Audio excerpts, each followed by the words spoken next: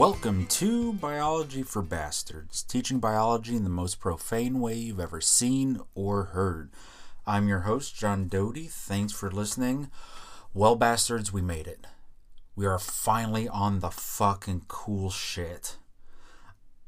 We're talking evolution. We are now on the evolution. My favorite stuff. It's just going to be amazing. I've got a coffee because I'm fucking exhausted. I've got a beer because I'm fucking excited. It's just going to be amazing.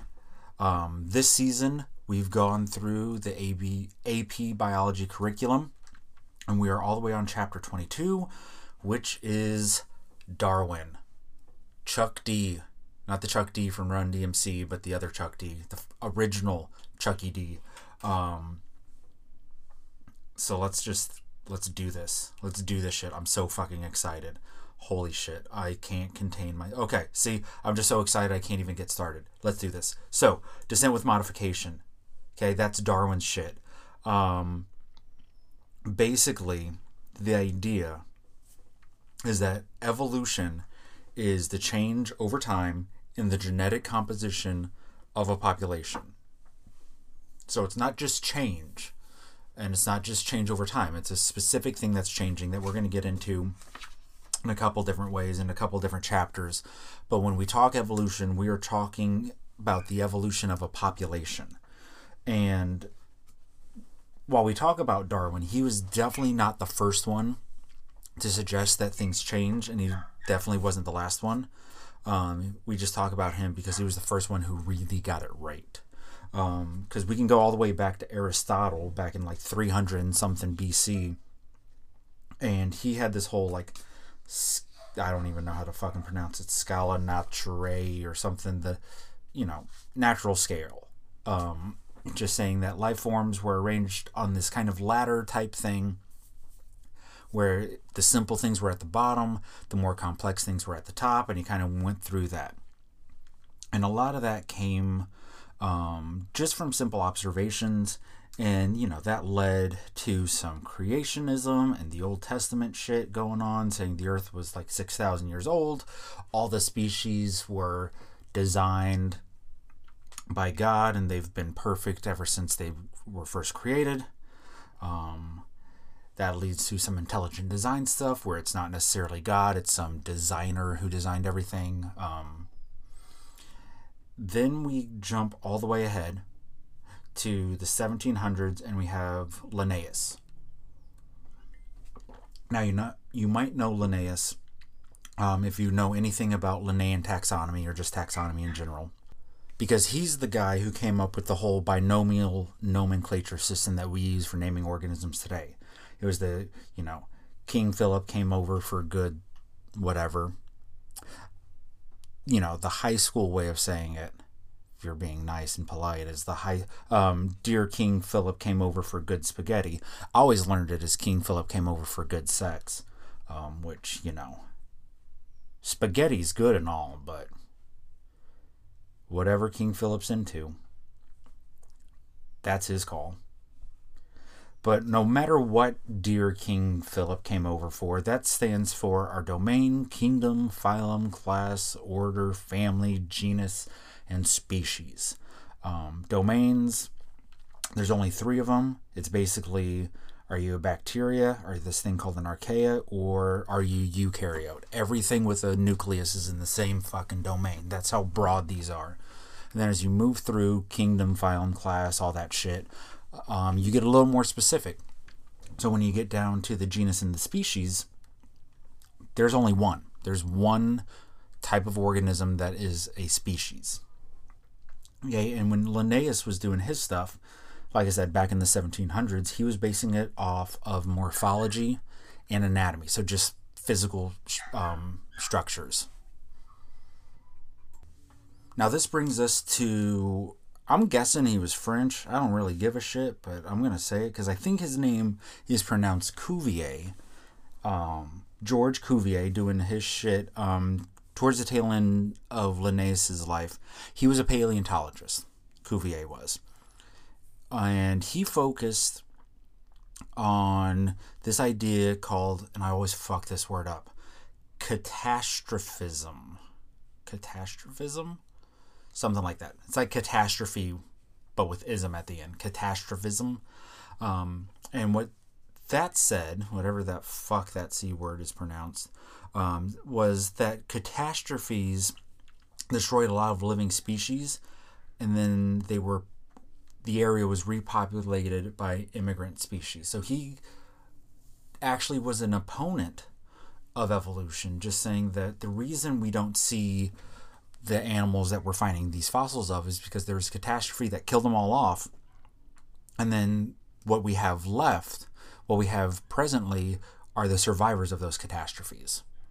So kind of, even though he opposed evolution, he was right about some stuff, about the catastrophes killing off a lot of living species and then surviving species repopulating it. But he did not believe that the species changed over time. He believed they were fixed, and he believed that the ones that they had around at the time were the survivors of all the catastrophes, exactly as they were during the catastrophe. So this brings us to two geologists, James Hutton and Charles Lyell. You often talk about them kind of hand in hand because their work was based off of each other's. Lyell was born the year Hutton died, but Lyell piggybacked off of Hutton's work. So Hutton was known for the idea of gradualism. And what gradualism says is that the geological processes happen very slowly and very continuously, but that changes the geology. So that these processes that we see happened over this long gradual time, and that's why it's called gradualism. And it's often talked about in the same breath as Lyell's work with uniformitarianism, because I think I got those backwards.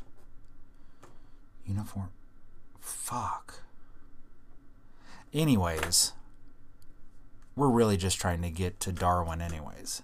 Uniformitarianism says that those processes that are working very gradually, very slowly, work the same way over time and have been constant for a very long time, which leads to Earth being very old. No, I didn't get it fucking backwards. I knew what I was talking about. Uniformitarianism is Lyell. Hutton is gradualism, but Hutton is also known for this idea of deep time. That's why I was fucking confused, because I didn't have that written down. Oh shit, my bad. But anyways, they go hand in hand.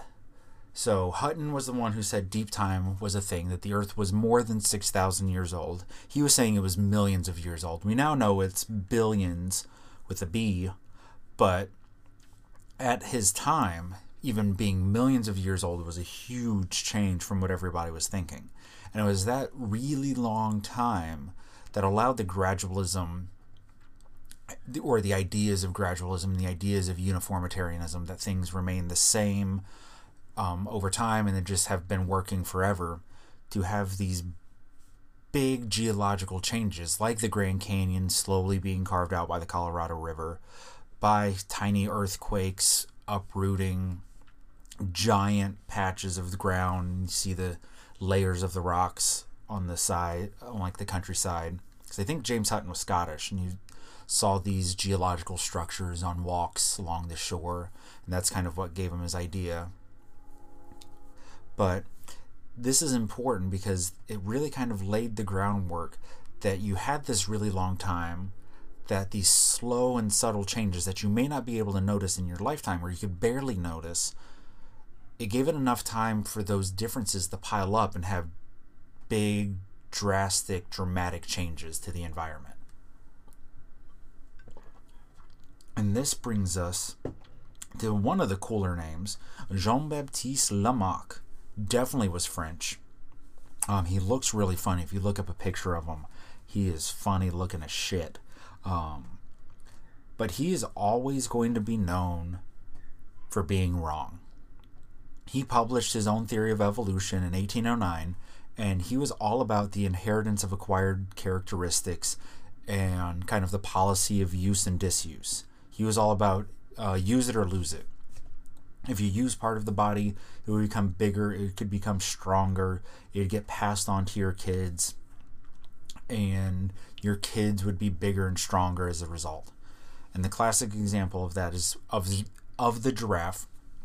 Lamarck said that the giraffe started off as this horse-looking thing, and it would stretch its neck to reach up into the trees to get the leaves, and its neck would get a little bit longer.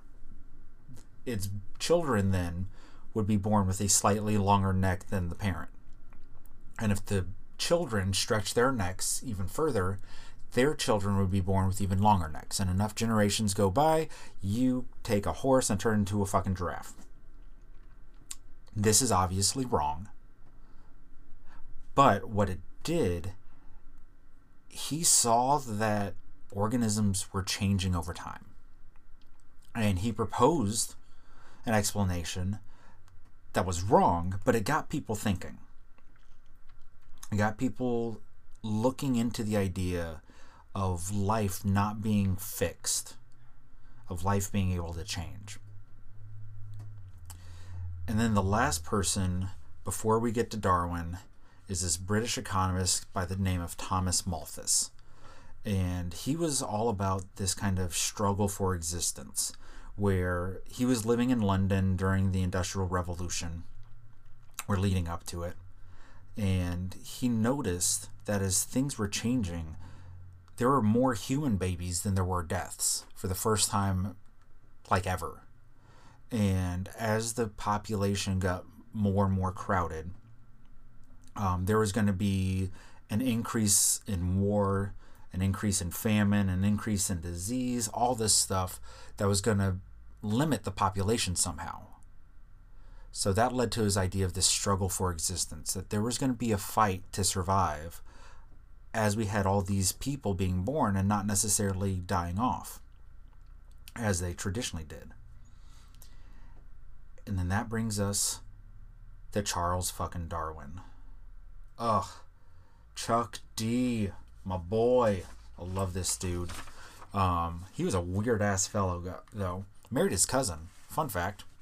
Had some kids with his cousin. But that's okay. Darwin was born in 1809.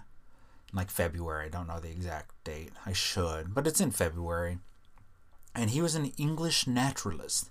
He came from a very well-respected family. He was going to be a doctor, but he dropped out of med school because he could not stand blood. And if you were trying to practice medicine in the early 1800s, it was pretty much all blood. You were just like sawing body parts off for fun or whatever they did back in the day. But in 1831, when he was only 22, so think of that, 22, he was asked to be the naturalist for the ship, the HMS Beagle. So I think it was Captain Smith, Captain Cook, one of those two, one of those super generic ass names, needed a buddy because they couldn't socialize with the crew, and this was going to be a 5-year trip. So they needed someone of equal status to the captain to tag along, and Darwin was just going through life with no plan at this point. So he was invited to be the ship's naturalist, and it was up to him to collect animal specimens, plant specimens, bones, fossils, basically look at nature and shit and write it down. That was his job. So they were going to sail around the world with the main task of mapping the South American coast and then kind of circling back around and come home. And in doing this, they had made a very important stop off the west coast of South America, this archipelago of islands that you may know as the Galapagos Islands. Dun dun dun. Oh, I can edit shit and put sound effects in. That would have been a perfect place for the dun dun dun. I'm probably not going to put that in though. So just imagine I did. Got to brush up on my editing skills. Maybe that's something for season 2, which is like 12 episodes away or something. Who the fuck knows? But the Galapagos Islands, famous for their tortoises with all the different looking shells, famous for the finches, where the birds were all basically the same, but their beaks were different sizes and different shapes and everything. So lots of shit went down on these islands, lots of information collected. They came back, so there's all this shit that I'm just kind of blasting through there. He went to the Galapagos, saw a bunch of shit, took a bunch of notes, took a bunch of tortoises and ate them. Apparently they were delicious. And went back to London. Or just England. I don't know if it was actually London. He went back to England. And he started looking at stuff. And he started thinking. And he started doing other research. And he started thinking. And he did more research. And he did more thinking. And he did more research. And he did more thinking. And it was 30 years later, after he got back. So we're talking like 56-ish. 1856, that is. That he finally decided he was going to publish some of his findings.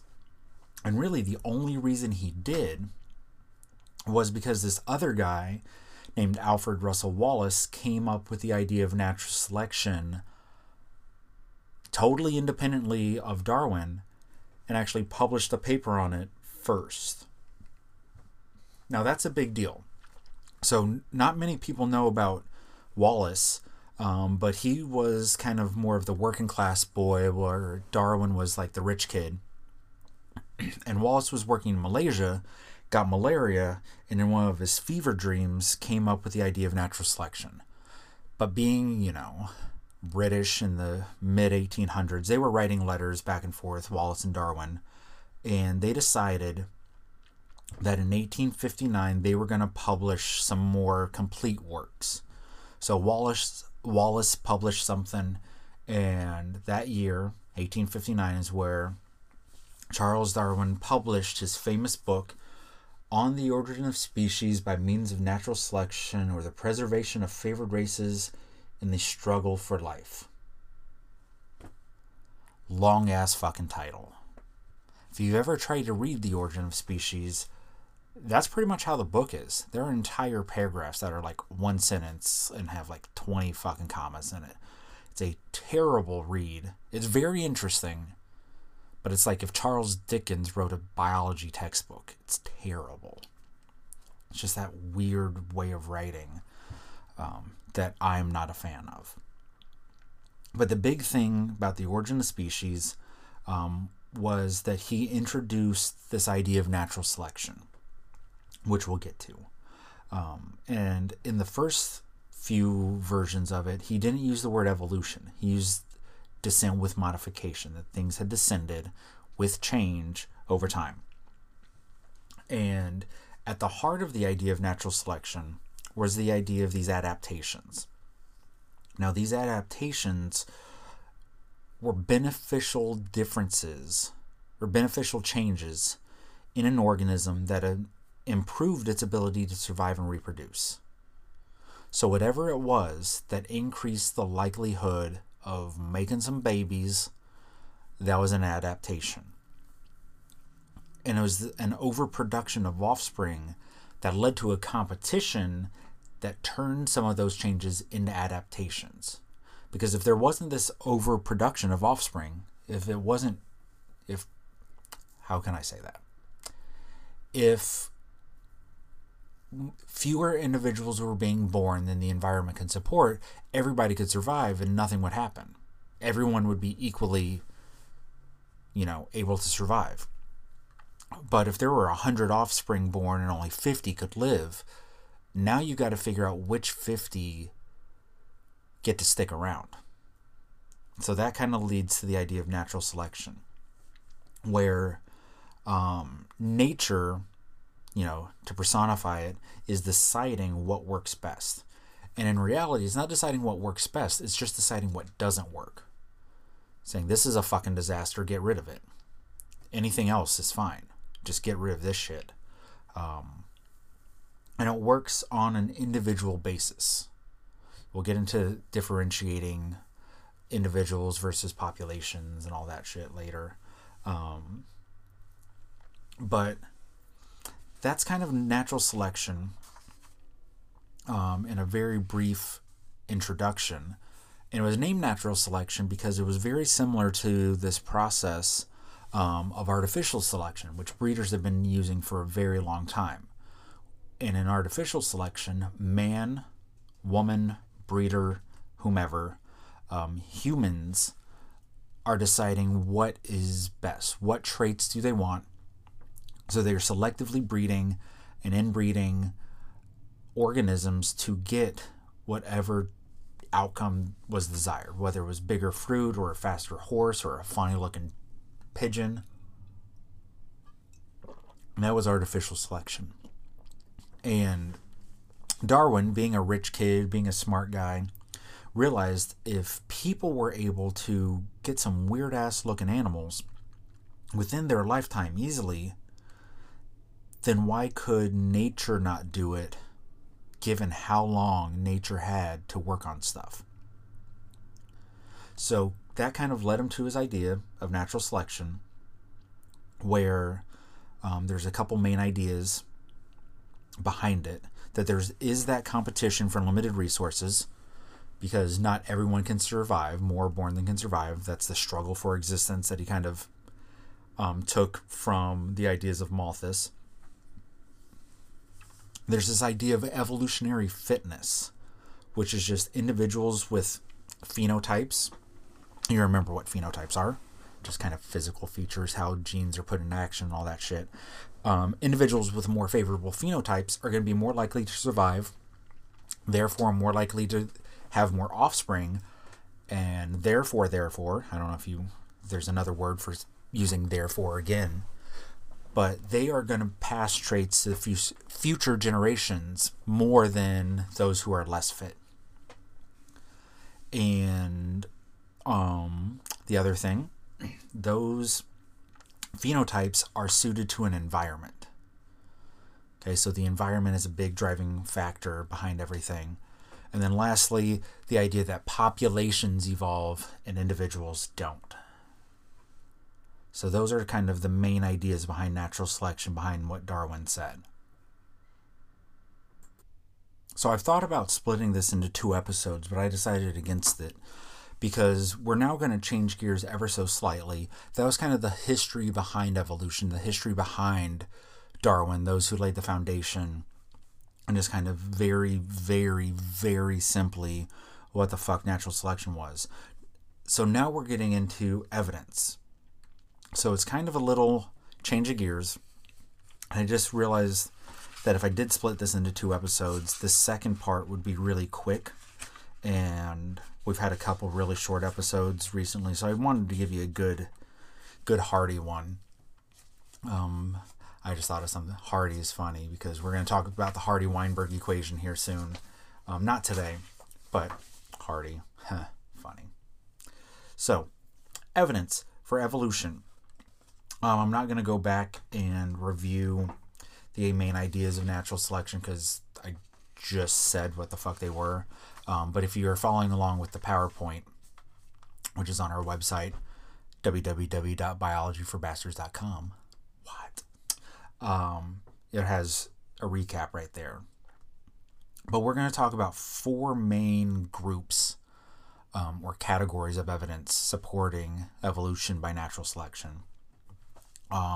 Some direct observations, the fossil record, homology, and biogeography. Those are the main 4 groups that we're going to talk about. So the direct observations are just seeing shit happen in nature. That is evolution. And there's a bunch. It's like, becoming resistant, insects becoming resistant to pesticides, or antibiotic resistance, and bacteria, like the rise of MRSA and VRSA and all that stuff due to the over prescription of antibiotics. But I want to talk about the peppered moth a little bit more detail because that was really the first case where natural selection was seen in action. So the peppered moth was this moth, or is this moth, that lived in England around the time of Darwin. And there were 2 different morphs, 2 different types. There was a pretty much totally black one, and then one that was white with bunch of black splotches on it. And that's why it was called the peppered moth, because it was peppered looking. And pre-industrial revolution, over 90% of the peppered moth population was the white peppered morph. So mostly white. And it looked like lichen on the barks of trees. So lichen's that weird grayish green stuff that grows on trunks. So it was camouflaged. It blended in with the trees. But as the Industrial Revolution went on, and as the pollution increased in and around the cities, those morphs started to disappear, and the black morph became more and more common. So that in some places, the white peppered morph was almost completely replaced by the black one in a very short time. So this was just showing that there was this driving factor of the environment that was eliminating the white peppered ones and selecting for and increasing the commonality of the entire black morphs. So that's kind of some of the earliest direct observations for evolution. Now, talking about fossils, everybody knows what the fuck a fossil is. Okay, so I'm not going to define that, but they are found in sedimentary rock. And what fossils are used for is to essentially connect dots, where you can see the either loss or the formation of structures through geologic time by looking at how fossils have changed over time, I guess. Kind of lost my train of thought there. Well, you get the point. You can track things changing over time by looking at fossils of organisms that have it. And what people are kind of looking for are the transitional forms. So kind of like the missing link, which you're never going to find the missing link, because the missing link is already there. Like, it's not a sudden change that's right between two things. It's a bunch of little images in between that slowly transition from one to the next. Okay, so it's like it's a flip book or an animation where you need all these little changes for the picture to make sense. So that's kind of fossils. Fossils are pretty fucking straightforward. So the third one is kind of the cool one, homology. And this is where you can have characteristics that have this underlying similarity, even though the functions might be totally different. So this shit's kind of like homologous structures, where you have the same anatomy, even if the use is totally different. So like your arm and a cat's leg and a whale's flipper and a bat's wing, it's all the same shit. If you look at the shoulder to the elbow, it's one bone. If you look from the elbow to the wrist, it's two bones. If you look at the wrist, it's a bunch of tiny little shit. And you got the fingers at the end, a bunch of skinny little bones. So there's the book Urine or Fish by Dr. Neil Shubin at University of Chicago. He says something along the lines of, you have this one stick, two stick, bunch of blobs, bunch of sticks structure for tetrapods or things with four limbs. But that's homologous structures, where it's the same structure even though the function might be totally different. Then we have embryonic homologies, whereas you watch things develop from an embryological standpoint, you can see a lot of similarities. And the more closely related the two organisms are, the longer embryologically that they look the same or similar. And you kind of go through your evolutionary history through embryology. So there's a point in time where human embryos, have a tail, we have gills, we have all this shit. And there's some people whose gills don't close up all the way. I know, it's fucking crazy as shit. But it forms this weird little hole kind of right where the ear attaches to the head, and it's called a preauricular pit, or a preauricular sinus, and it just looks like somebody pierced the side of their head right by their ear and took it out. That's what it looks like to me, at least. But that is a remnant of the gills from your embryological development. That's kind of fucking cool. And then another piece of homology are vestigial structures. So all a vestigial structure is a structure that used to serve a purpose in an ancient organ or in an ancestor that doesn't have a purpose anymore. So whales have leg bones that have shriveled up and are inside the body. Snakes have vestigial scales where their legs used to be. It used to be believed that the appendix was a vestigial structure, but that's changing. They're now thinking that the appendix has something to do with repopulating your microbiome after you've been really sick. So that's kind of fucking cool. But that's a totally different story for a totally different day. But the reason vestigial structures stick around is they have been selected against to the point where what remains no longer has an impact on fitness. So like with whales, having external legs would be bad. But once the legs shrivel up and go inside the body and you still have the streamlined shape on the outside, it doesn't matter if you've got tiny ass leg bones or big ass leg bones as long as they're on the inside and don't stick out. So they stick around. They don't help. They don't hurt. They're just kind of leftovers. So those are vestigial structures. And then the last kind of homology piece of evidence are molecular homologies. So you can have homologous molecules. So things like how the genetic code and DNA and transcription and translation, it all works the same fucking way across all different life forms. That's a molecular homology. Let's see. So in the slides that are up on the website, it talks about convergent evolution, where you can get similar looking organisms even though they're distantly related. So it's the opposite of homologous structures. They're called analogous structures. And basically it's just things being exposed to a similar environment. You solve the problem the same way. So not going to spend too much time on that because we're talking about evidence for evolution, and analogous structures really don't show an evolutionary history. It just shows that they live in a similar environment. But the last piece of evidence is biogeography, which you could probably figure out what the fuck that means, because geography is, where shit is, and then bio is life, so it's where life is. Okay, so it's the geographic distribution of a species, if we want to be all fancy and technical. And when you have species in a given area, they tend to be very similar. So, you have two different types of squirrels in an area. They're going to be pretty fucking close to each other. And then as you get farther apart geographically, things become more and more different. And this has something to do with continental drift, which I know you all know from like middle school. That's just where, Pangea, all the continents were together and then they weren't.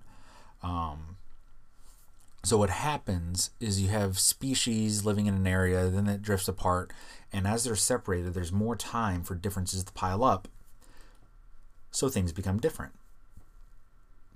So, the last thing is the idea of an endemic species, and all that means is that it's found just in one place. So it's endemic to an area. So like the marine iguanas of the Galapagos are endemic to the Galapagos. That's the only place you can find marine iguanas, is in the Galapagos Islands.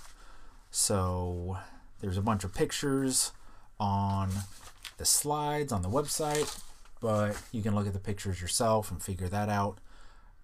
And I'm going to wrap it up now. So that was our introduction to evolution, and it's my favorite shit ever. And I'm so glad we're finally here. It also means that we're approaching the end of this season. We've only got 9 episodes left after this shit, and we're at like episode 24, 25 right now. So we only have 9 left, and they're all about Evolution, and it's the best. Because even the ecology shit, which is like the last 5 episodes, basically it's evolution. Because they go hand in hand. So I'm just so fucking excited that we're finally here. We got through all the boring shit and we get to talk about the cool stuff now. It's just my favorite. So just kind of a preview of things to come. I'm probably going to have longer episodes, this stuff, just because I'm so fucking excited. I'll try to keep from rambling. But on that note, keep spreading the word. We're doing awesome. I love you guys. It's great. Not going to get sappy. I got sappy like last time or something. But, rate, review, subscribe, tell everybody you know. Go check out the website, www.biologyforbastards.com. You can follow us on Twitter, Facebook, Instagram. We're at BioForBastards on all 3 of those. I'll be honest, Twitter's still the best one, the one that I use the most. I'm just starting to use Facebook and Instagram and figure them out. So if you really want to get a hold of me, get a hold of the show, there is a contact the show form on the website, or you can get on Twitter and send me something. I'll be most likely to reply there. I don't even know how to reply on the other ones yet. So do that. Our intro and outro music is a song Feeling Good by Purple Planet Music. And that's about it. So until next time, thanks for listening.